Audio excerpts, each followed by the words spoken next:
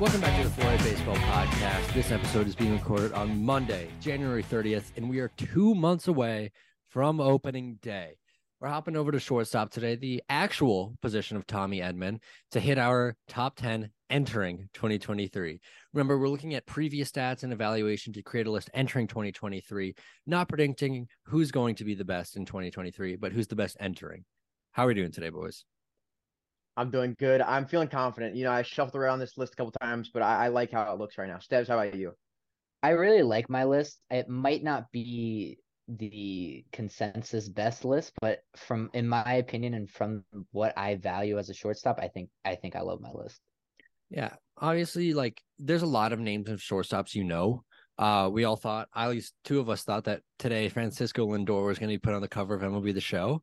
Unfortunately, they made a poor decision, not with the person, but I kind of with the. I like Jazz. I don't mind its Jazz Chisholm. I think the image is atrocious. Yeah, They need to have a better pitch. Yeah. yeah. I mean, we've had Javi Baez have it in previous seasons. Honestly, that's it from shortstops. But yeah, but Tatis technically. Tatis, yeah, he was a shortstop then. And I would like to clarify before we begin, I don't have Tatis as a shortstop going into the season. I think we're in agreement there. Yeah, we don't have. No. Okay. He's a left fielder. We're going to kick it to honorable mentions. I'm going to start off with Bobbert Witt Jr. as an honorable mention. Great rookie season. He put up a 2020 season. Honestly, a very easy 30-30 candidate going for this year. It's just he's not there yet. He's good. The defense isn't that great, to be honest. But he'll be there. I think he will be. It's just starting off young. And he's fast, so there's that can translate to a single into a double very quickly. It's a guy we're gonna talk about towards the top of our list that does something very similar to that. Where do you guys have Bobby Witt?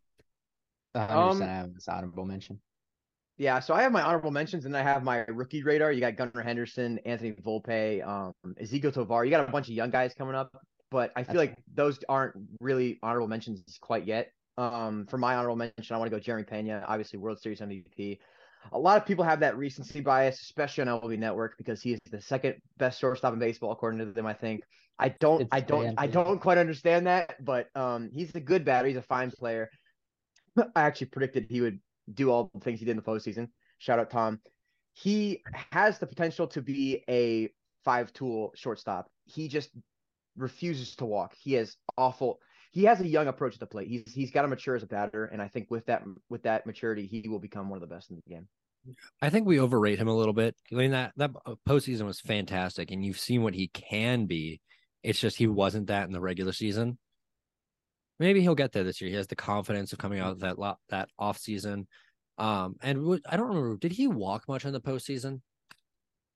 I'm not sure if he walked that much in the postseason. I know he was a hit machine. I mean, I don't think he did. I can check that right now. He walked twice. Yeah, so he doesn't have that good approach yet at the plate, but I think if he can develop that approach, he's good. I think he's a very good batter.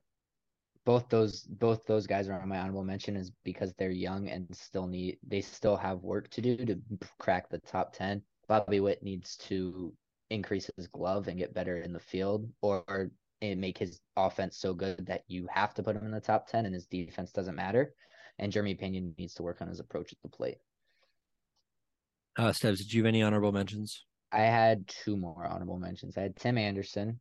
I just think his 79 game sample size is not enough to put him into the top 10, especially when he had -2 outs above average. And then I had Ahmed Rosario. I like Ahmed Rosario. And for Tim Anderson, I was right there with you with honorable mention. He's a guy with a career, and I'm reading this. I'm pretty sure. Yep. Career walk percentage of 3.6%. I think this is one of the worst disciplines in all of baseball. With that being said, I don't think we've seen a full season from Tim Anderson in a very long time, but I think the narrative of him being a bad fielder was just last season. He's been an above average defender his whole career, except for last season. I think that's going to come back. I think he was dealing with some injuries. But even with all of that, he needs to walk more. He cut down on the strikeouts significantly, but he needs to walk more in order to be in that elite category, especially when you're not playing as well on the field. Yeah. So are we ready to go into top 10? I'm prepared. So for my number 10, it was between Tim Anderson and Wander Franco. I ended up going Wander Franco. I think the young talent's there. I know the sample size isn't huge, but I think those are like 10 and 11 for me. And Anderson has a larger sample size, but in Franco's down year, he had a 116 WRC plus. And he put up 0.3 more F4 in 4 less games. The thing with Anderson is like he's a very batting average heavy, which is still very impressive, especially in today's day and age. It's just he doesn't really walk at all. And again, in today's day and age, you kind of need to do that. Franco doesn't really walk a crazy amount either. I think I have that stat wrong. But anyways, he was the 43rd percentile in 2022, so it's a little bit below average. And he cut down on strikeouts to be in the top 1% of the league, and his above average defense and just about as good expected batting average as Tim Anderson. I think there's a good argument against Wander Franco just in sample size, but I really like what we've seen, and everything, like every projection system really seems to like him as well. Yeah, I think this is a very stacked position, and I think Wander Franco being in the list is absolutely necessary. I had him a little bit higher, not much higher, but I'll talk about him when I get to mine. At number 10, I had Tommy Edman for me. This is a guy who might as well be like when you think Tommy Edman, you don't think like a superstar, but he brings so much value to the Cardinals. He steals bases. He's a great defender. He actually started hitting now. He hits to all parts of the field too, and he's kind of leveled up as a batter too. He used to be just this one-dimensional fielding speed type guy. Now he is actually able to get on base. He cut down on. He actually doesn't strike out too much. He's walking a little bit more. There's a couple more improvements I see him making. Obviously this is going into the season, so I can't like bet on him to get better, but I do think this guy will take a significant leap this season. I went a different route. I had Willie Adames. I really like what he brings to the table. He hits the ball hard. His average is a little low, in my opinion, which, that's a stat and whatever, but I would like a higher batting average for anyone higher in the top 10 than him. But again, he hits the ball pretty hard, hits a lot of home runs, and has 10 outs above average, which is very good. Okay. I'm gonna carry off of where Tom was at. I had Tommy Edman at number 9. A very similar argument. Like fantastic. Like if you're talking about guys that could genuinely enter the MVP conversation with an 800 OPS solely through their defense, Tommy Edman's that type of guy. Like he put up a 108 WRC plus, which is respectable. It's not amazing by any means, but he still put up 5.6 Fangraphs WAR. So that's ridiculous.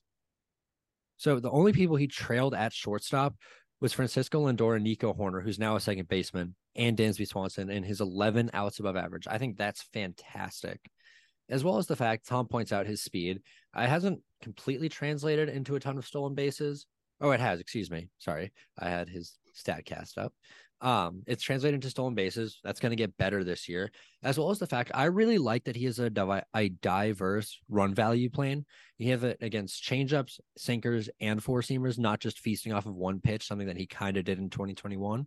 So it's just a big improvement with great defense. I like Tommy Edman. I like Tommy Edman too. But similar to Brad, I just had him flip flopped. I have Wander Franco at 9. This is a down year from him with some injuries. So what? He's 21 years old, and to have a down season, managing to have a OPS plus at 117 is not a bad season, and he will only get better. I mean, I think we all forget the hype he had. I think he was the number 1 prospect for like 4 years. It was crazy. I think now that the hype around him is kind of settled a little bit, he might have to prove himself again. He came out of the gate 2 years ago extremely hot, and this year he had to deal with some injuries. I think he'll come back into this season being just like he was in 2020, and he should finish the season in like the top 7, top 6 conversation. Yeah, I am right there with Tom. I had Wander Franco coming up next. It's just his 83 game sample size and his injury history is very concerning. I think he definitely has the upside to be a top 6, top 5 shortstop, but with how many games he's played into his young career, I don't think he can get any higher than 9. I completely agree with that. That's my exact argument of why he's where he is.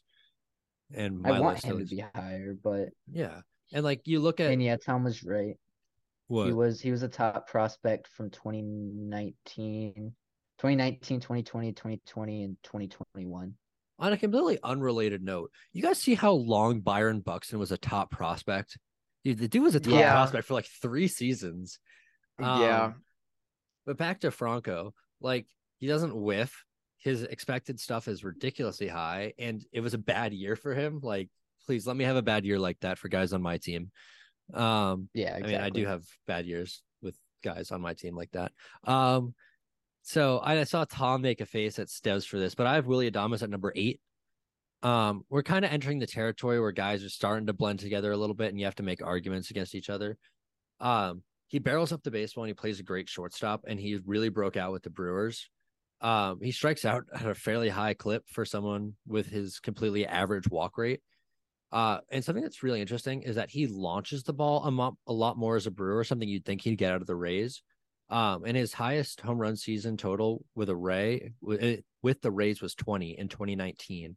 And he did that in only 99 games last year with the Brewers. And then in 2022, 31 home runs. He's breaking out more and more.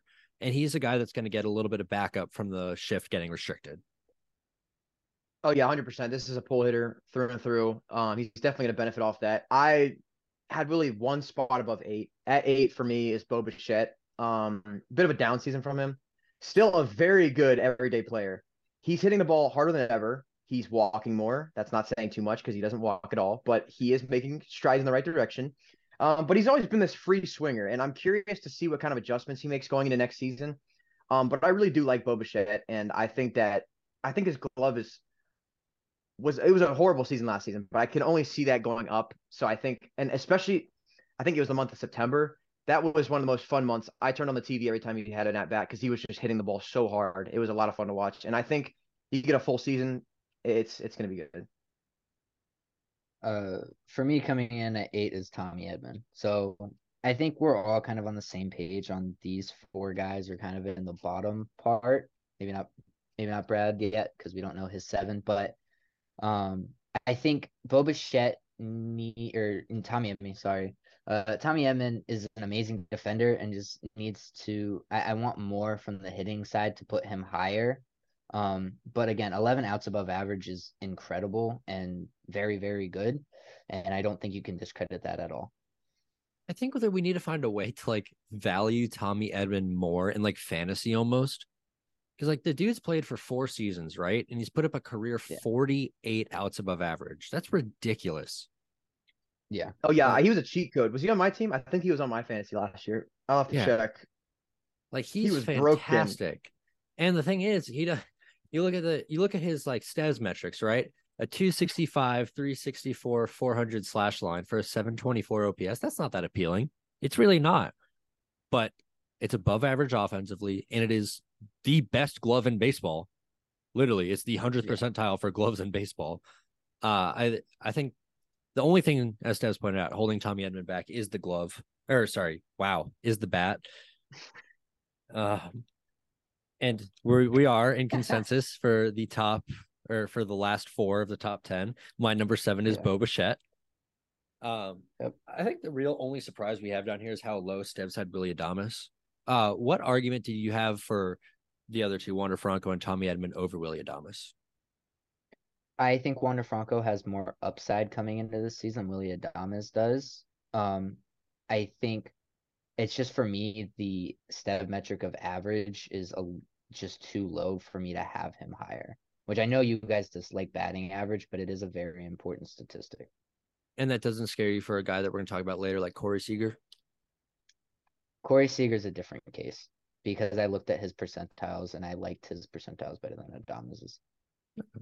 So again, I was Tom and I have flip-flopped both so far. He had Franco at number 9. I had Franco at 10. I had Edman at 9. He had Edman at 10. Right. And then we literally flipped Bichette and Adames too. Yeah.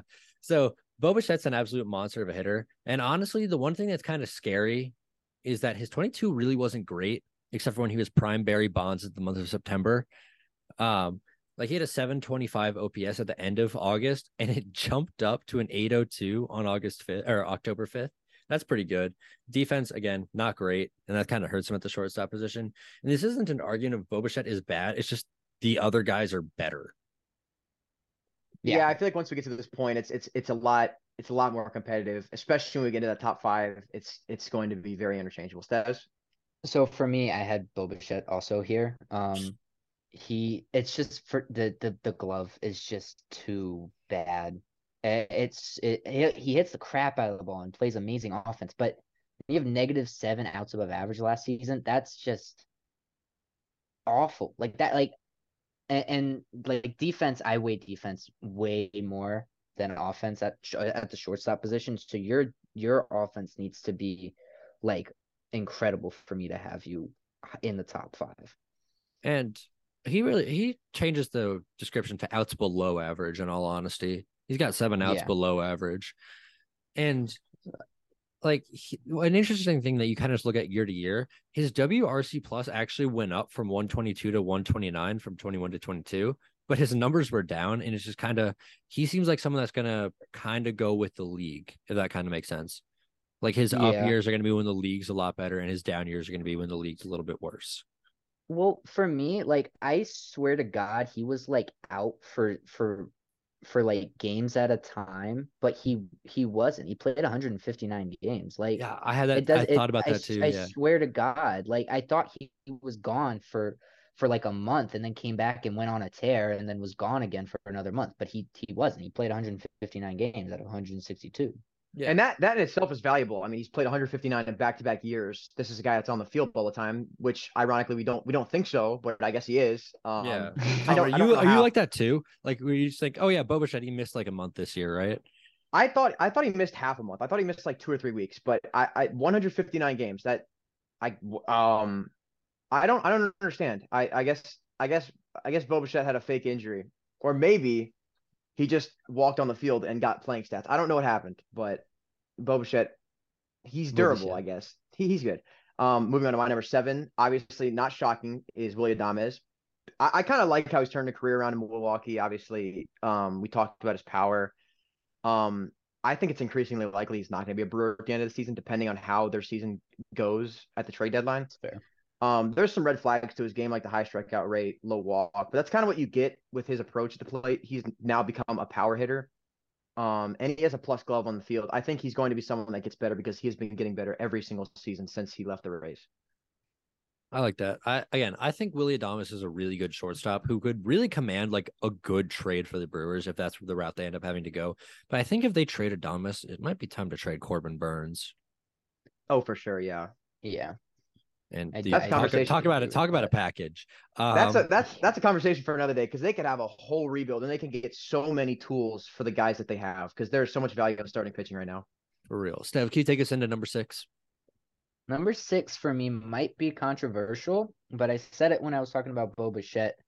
Your offense has to be out of this world, Aaron Judge, for me to put you in there. And I have Carlos Correa at 6, in my opinion. Him and Dansby, I can see you swapping, and I'm okay with that. But this is where I think Carlos Correa will play heading into the season at number 6, just out of the top 5. Tom is angry. Tom's laughing. So I would like, can you elaborate a little bit more on like why he's so low? I mean, I don't think 6 is really that low in all honesty when all of these guys are really right next to each other.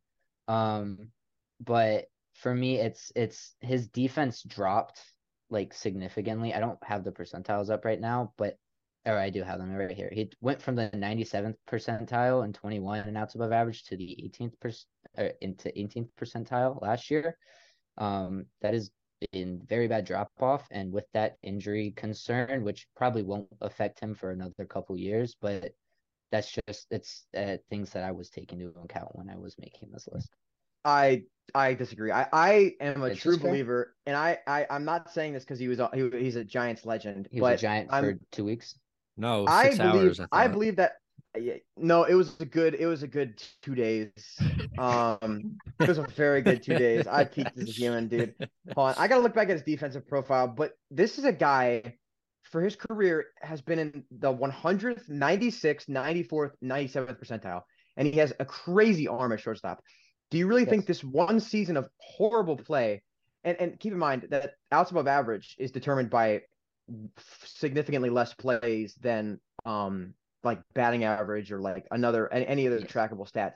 So fielding is significantly impacted by less plays. So I'm saying that Carlos Correa should be back on to his at least 90 plus percentile fielding.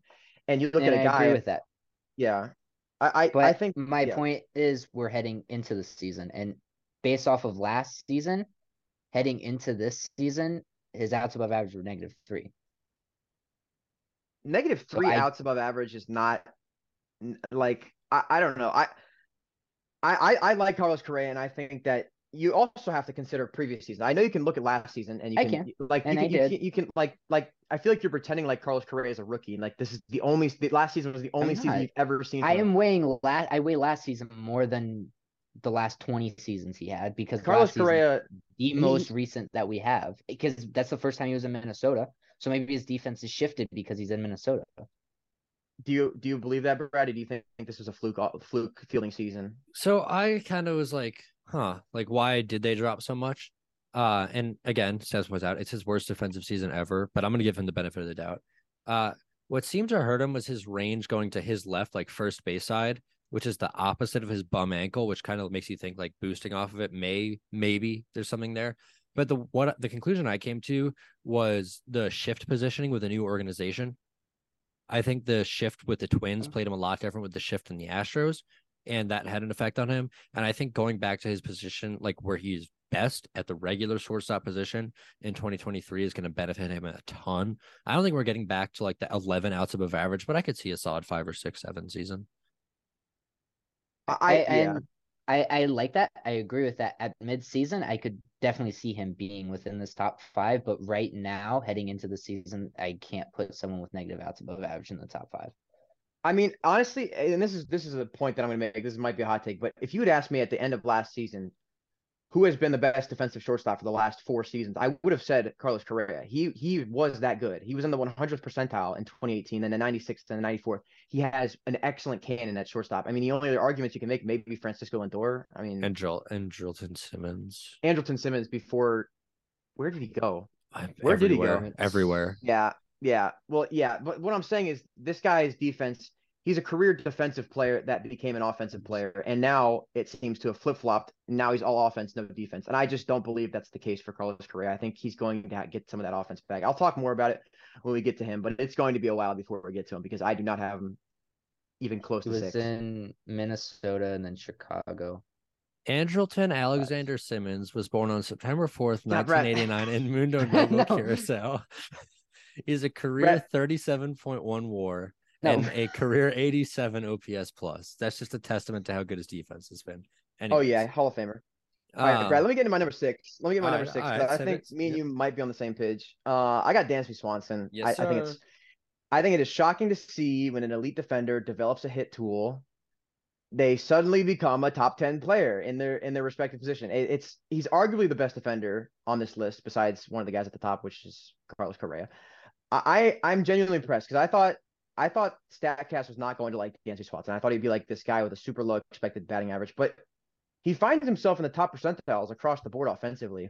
What does concern me is low walk rate paired with a high strikeout rate. I see him taking a few steps backwards offensively next year, but he's like in the on base percentage and the batting average department. But this is still a guy, even without that, still hit a lot of home runs last year and also had elite defense. So I think you're getting value regardless of Dansby Swanson. So I had him at number 6 as well. But my argument was placing him above or below Bo Bichette in all honesty.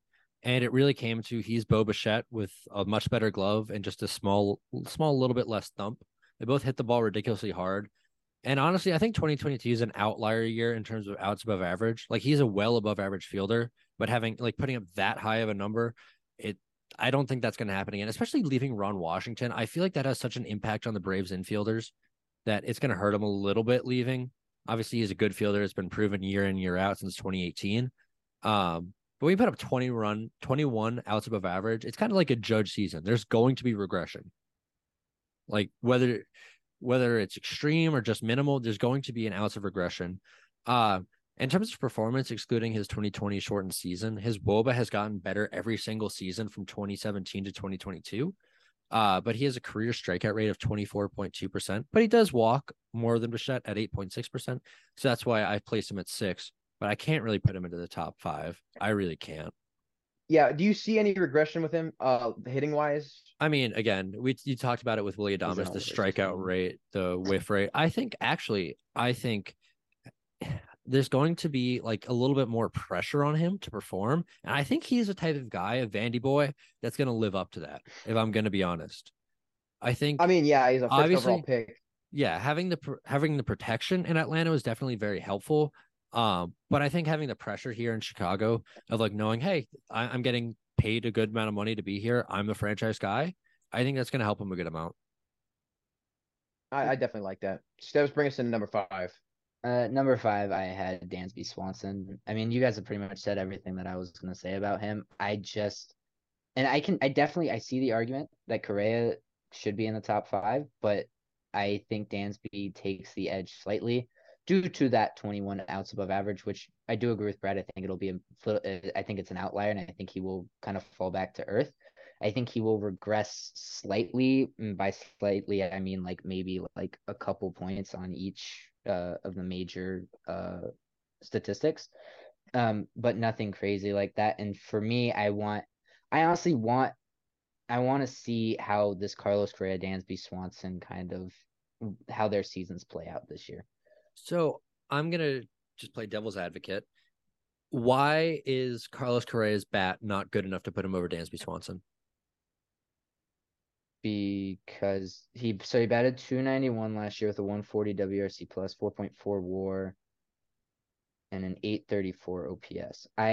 That was Correa. Swanson batted 277, 116, 6.4, and a 776 OPS. The bat is better. I agree with that. I'm not arguing that.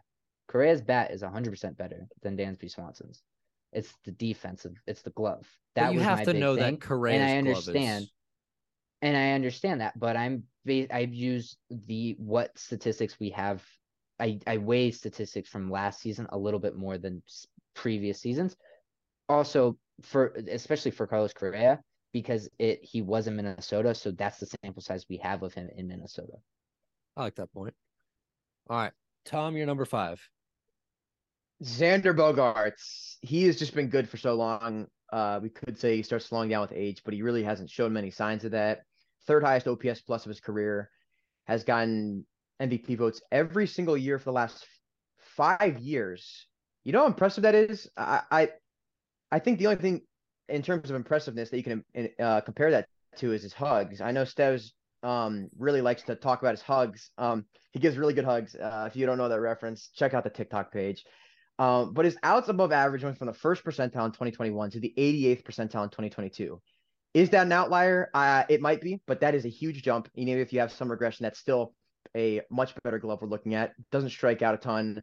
Walks are not elite, but above average. I'm just curious how he adjusts to like a bigger and less friendly, hitter friendly ballpark. I know Petco's a little bit less hitter friendly, especially considering he's coming from Boston, one of the best parks to hit in. But I'm curious how that translates. I think he's going to be great. Tom, I think we're going to hit another flip flop real quick. I got Francisco Okay. Lindor at number 5. Yeah. Um, Okay. I think the argument is like very good for both of them. Lindor's defense overall is obviously a lot better than Bogarts, but Bogarts had a good season last year defensively. Again, I don't think he's that good. He's going to regress, but it's still a good shortstop. He's in San Diego. He has a ton of protection in that lineup. Like that top 4, that's ridiculous. Machado, Tatis, Lindor, and Soto. Or fuck, Lindor and Bogarts. But I think Lindor is just a little bit worse offensively. Like both of these guys are ridiculously consistent.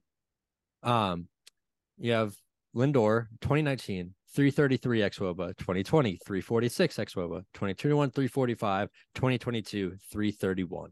He hits the ball. He's hit the ball in 3 of the past 4 seasons at 41% hard hit rate consistently. Stolen bases are in like a general realm. It's just a little bit lower than the people above him in my eyes. Yeah. Wait, Steps, did you already get your number 5 off? Yeah, Okay, I guess this is a great This is a great way to go into my number 4, which happens to be Francisco Lindor. I mean, isn't this shocking? Oh my I God. feel like I feel like this guy's value to the Mets has been severely underrated. He's not his 2018 hitting self, but he provides so much defensive value that it doesn't really matter. And it's not really to say he hasn't been producing on the offensive side of things. Had a 125 OPS plus, and I know this really doesn't matter to Brad, but this is a step stat. For the first time in his career, he was actually driving in runs, which kind of shows that he's clutch now. I think he led the team in RBIs other than Alonso, obviously. Finished ninth place in MVP voting, which is highest from any of these shortstops. And I think the reason that Lindor gets that slight edge over Bogarts is because obviously better defense, but he also switch hits and he gets the ball to all parts of the field. I do think Bogarts is going to benefit from that shift ban. But Lindor's just been a guy that's gotten the ball to all parts of the park his whole career. You know, he's never been really a pull hitter or push hitter. He just gets the ball everywhere. Yeah, and he did hit consistent, like right and left. He had a 784 OPS versus lefties and a 789 OPS versus righties. Like that's the definition of consistency. He did walk a little bit more versus right-handed pitching, but then again, you can't really pit two and two together, to make an argument against one. I have Bogarts shockingly at number 4. Xander Bogaerts is the definition of consistency. He is consistently churning out very good seasons, consistently a little bit better than Francisco Lindor. His glove obviously isn't as good as his 5 outs above average, so maybe it is. We'll give him the Stevs love and say that maybe this newfound defense is great. His offense is just a slight tick above Lindor. He walks pretty much 9 to 10% of the time the past 5 seasons, strikes out between 17 and 18% of the time the past 5 seasons. His worst WOBA in the past 5 seasons is a 363 WOBA, which is fantastic. Like, this guy is the definition of consistency. He was a key role player in Boston. And he's actually going to go to a place in San Diego. Yes, it is Bogarts going to San Diego, where he's a little bit better and has more protection in that lineup. But you don't think the field's going to help him? Like a lot of doubles going into the gaps, hitting off the If Green anything, Monster. I think Green Monster, right? You're able to just like shank a fly ball off of it, but left field at Petco is pretty shallow. That's true. I don't know. I think Xander's a guy who's a lot of his success has come off doubles. Yeah. And a lot of doubles come from Fenway Park. So I'm curious how those doubles translate to Brad, go ahead. I'm going to argue if you just look at his baseball savant real quick, he's got 2, 3, 4, 5, 6 doubles off the Monster this season or in 2022. That is actually crazy. He hits a lot down the line. Okay. Yeah. I like that. I think I really like about him is the opposite field trend. It's not too heavy to pull side. I mean, yeah, it's not like he doesn't hit for power opposite field, but he hits for a good amount of singles and doubles with the opposite field. He's just a talented hitter. I mean, he's always been a talented hitter. And if that glove is actually developed now, this could be one of the best.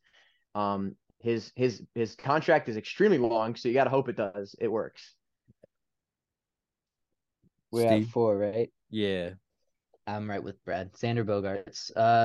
307 batting average is nothing to laugh at. Even though Brad tries to. 134 WRC plus is incredible with a 6.1 WAR. Again, his outs above average did increase, so hopefully that will continue in heading into this season with a new team. I think he's going to get off to a rocky start, which is why I have him lower. Honestly, I want him higher on my list, but this is where I think Xander Bogaerts is at. Yeah, I think I like Bogarts. I like the signing for the Padres. It was interesting that they missed on Turner and missed on Judge, and they still got to settle for Xander Bogaerts, who in a given season can arguably put up more production than either of those guys. Like, I think he's going to be more consistency in terms of games, at least for the next couple of seasons, than Aaron Judge. Again, but we don't really know that. Yeah, I missed your point because I actually clicked one of the dots on Carlos Correa's thing and it started playing a Carlos Correa clip max volume.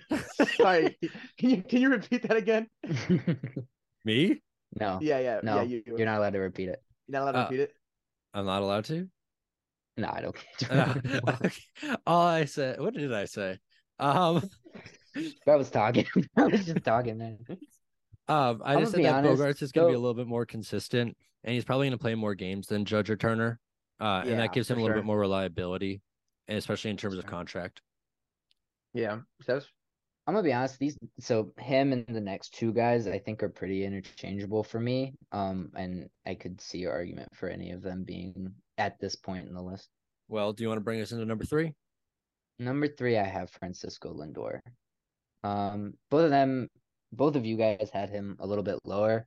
For me, he played 161 out of 162 games, which is kind of shocking to me because he got hit so many times.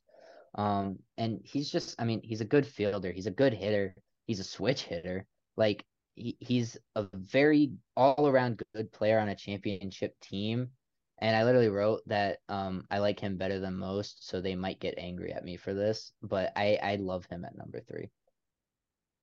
I Brad looks angry. it's not like the worst. I think he's very valuable to a team, but I think when you put him up against some of the other guys, I think it's a little bit more controversial, especially how low Carlos Correa was compared to all these guys. Before the episode, Tom and I Those were like the two kind of reasons. mentioned that like, our 7 and 8 were kind of interchangeable. 4, 5, and 6 were kind of interchangeable. We had him for the fall. Yeah, I think we might have the same number 3 though. Who's your number it's 3? Carlos Correa. Oh, we don't have the Is same yours number 3. really? It's Corey Okay, this is Seager. good. No, no. Okay, this is good because it would have been too predictable. It was too peaceful. We needed some controversy. My number 3 is Carlos Correa. I We already talked needed about some it. controversy. What are you talking about? Actually, Steps provided some of it by putting Carlos You're Correa at number welcome. 6.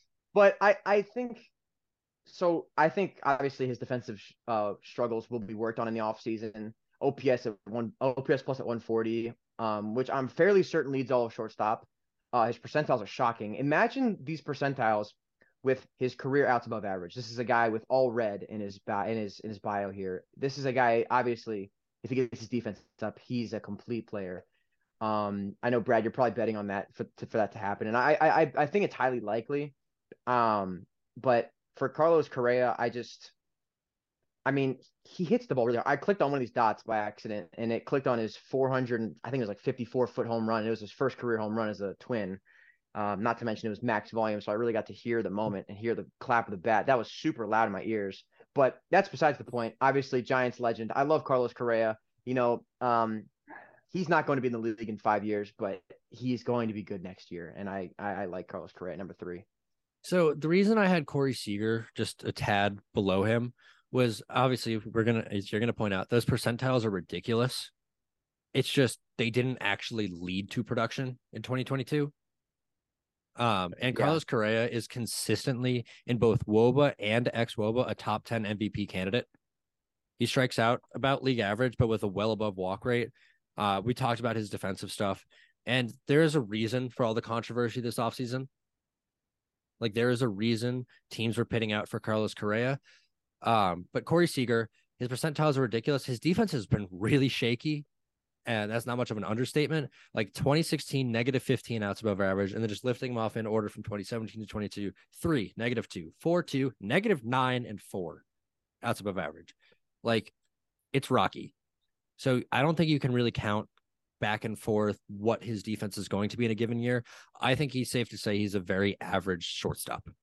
And maybe he's found something in Texas. Sevs makes the argument for the Twins, like in Carlos Correa, but like I'm not going to give Corey Seager the benefit of the doubt, having watched him for the past 5 seasons, excluding 2022. And I just need to see it translate into numbers a little bit more. His offensive production. I love Corey Seager. I mean, all signs Brad was talking about this point to him having one of the most unlucky seasons of all time. His expected batting average was 40 ticks below his actual batting average. His expected slugging was 50 ticks below his actual slugging percentage. I mean, go ahead and look at his percentile ratings. They're all red. He could very well be the best shortstop in baseball by the end of the season. He doesn't strike out, walks more than average. Now as a power threat, his glove is, just about league average. He's waiting to break out again, and I think he'll claim the best by the end of the season. If I were to pick a hot take to be the best in baseball at their given position, I would say Corey Seager would be the best shortstop in baseball. He has the potential, especially considering, Brad, you can go into the shift metrics after this. This guy might benefit the most from shift metrics. He's going to improve significantly. So 2 things I wanted to add. Tom obviously points out the shift metrics. And he's someone that I just remember watching. He'd always smoke the ball right at the second baseman, right? He's a 397 WOBA without a shift, a 326 with the shift, and he was shifted 93% of the time last year. There's I a just breakout don't. right there. Yeah, I don't see how you can how he. I think I really wanted to put him at one, but I think we all know the number one is a guy that has, proven himself, and that has to be number one because he's been good, and this is going into the season. But I think Corey Seager is easily one of the locks to be the best at the position next year. When I did my 2022 predictions, I had him as like a sleeper MVP. And according to the percentiles, I was right. It's just according to his 242 BABIP, the worst of all qualified shortstops in baseball. Baseball was not on his side. He was Corey Seager with a regular BABIP would have been about a 140 WRC plus bat. Yeah, I mean, I look at his percentiles. I mean, 2020 obviously was the year he won World Series MVP, probably his best season, but it was shortened season. He was in the 99th percentile for I think every single statistic, and then he came back the next season and almost repeated it, and then he came back this season. Obviously, the percentile is still looking amazing. Um, he's just I think he's just gonna keep getting better. He's been consistently good. He was a guy that I thought was falling off 2 years ago in 2019, but then 2020 proved me wrong. So I really like this guy going into the season. Stebbs, where are you at? I think we all know who I have at number one. So number two has got to be Corey Seager for me. Tom's mentioned nearly everything that I was going to mention. His percentiles are off the charts. He was one of the most unlucky players last season. I really don't think there's much more to talk about. Again, the glove does leave things to be desired, but I feel like so does the guy at number one. And that is. Did you talk about Correa? Did you talk about your Correa? We've talked about Correa throughout the whole thing. The reason I have Correa over him is because, once again, he's a perennial MVP candidate. He's a guy that we saw it in 2021. He can put up a solid OPS. 851 is a respectable OPS, but he put it up with ridiculous glove, and he finished in top 3 in MVP voting. He's a guy like Tommy Edman with a good bat can win an MVP award. And in all honesty, I give him the benefit of the doubt for his defense in 2022. I think he had to adjust to a new team, and he had to play in the shift a ton with a different formation than he was used to. I think that's the right call. I think these top three should have been set in stone. Should have. But bringing us into our number one is the man himself. Steves, go ahead. It's none other than Trey Turner. Trey Turner is well, he's my favorite player of all time, so there was no debate that he was going to be number one on my list. But he is a 5-tool player. He brings nearly everything that you want to the table. And especially now he's going to be in Philadelphia, so he's back on the East Coast, and he's going to feel more at home because he is definitely an East Coast guy. But overall, my biggest critique is he was a slightly above average fielder. He wasn't really anything incredible with his glove last year. So I honestly would want more from him going into this season. So hopefully he can make the adjustments necessary to get his glove back up to snuff. Yeah, I mean, I heard some people calling this a down year from him. I wouldn't consider it a down year. Obviously some of the statistics were down, but I mean, under the hood, not looking crazy. But that's another point that under the hood stats don't always mean good actual stats, because this guy has been around. I mean, he's been very good in his percentiles, but you compare him to the number 2 and number 3, he's producing more, but his percentiles don't say so. So he's a little bit confusing. I think Trey Turner's a guy that's always going to be top 3 in hits in the league. He just plays a lot of games. He's consistently on the field. And that in itself is valuable, but I do see some regression. Obviously, a guy like him, a lot. I mean, the Statcast stats show him regressing a little bit. Obviously, guy puts the ball in play a lot. Sometimes benefits from it. But he finished 11th in MVP last year. I think we're taking that away from him. He's still very good. I just don't know if by the end of the season he'll be that guy. This may have been his worst season since 2018, and it was still well above average. Let me have a down year and post 6.3 for Angastore. I'd be okay with that. He still had his normal batting average, second most home runs he's ever had in a season, and he was 7th in the league in stolen bases. His down season was an 809 OPS, which isn't horrible, but by his standards, it could be a little bit better. And he's not recently, he really hasn't been the best defensive shortstop, but with his speed and range, he can make up for that because he can turn singles into doubles. And he's a slap model hitter who can hit for average, He can hit for power, and he has an 80 grade hit tool or speed tool. There's the argument. Yeah, I expect some regression. Let me check his expected. I obviously the expecteds are not. Yeah, they're not too great. I mean, 276 expected batting average for a 298 regular batting average. I mean, the WOBA was higher than the expected. I mean, that's kind of what you get in a player like Trey Turner. He puts the ball in play. Sometimes you get lucky, sometimes you don't. And obviously, this is a guy who can put the ball in play and outrun anything, you know. So guy who can get these infield hits too. He's very valuable, and I think he'll do great on the Phillies. I think the spotlight's definitely going to be on him until Harper comes back, considering he will be the star of the team until Harper comes back. So I don't know how he handles the pressure, but he kind of was the star of the Nats before he left. So I think he'll be all right. He'll be completely fine. Yeah. All right. So I'm gonna just run it down real quick. Tom, who's your sleeper of the draft? Sleeper of the draft? Or sleeper of the rankings? I mean, sleeper because I'm sleeping through Stez's explanation of Carlos Correa being at number 6. That, like, other than that, we were all very close. I thought me and Brad were going to be within one of everything except for Carlos Correa, but that we were pretty close. And the fact that we all had the exact same 10 guys, I think, other than says who'd you have at 10? No, we had all the exact same 10 guys. I said we were gonna have the exact same 10 guys, just different orders. And I was exactly right because I knew you guys weren't gonna have Carlos Correa so low.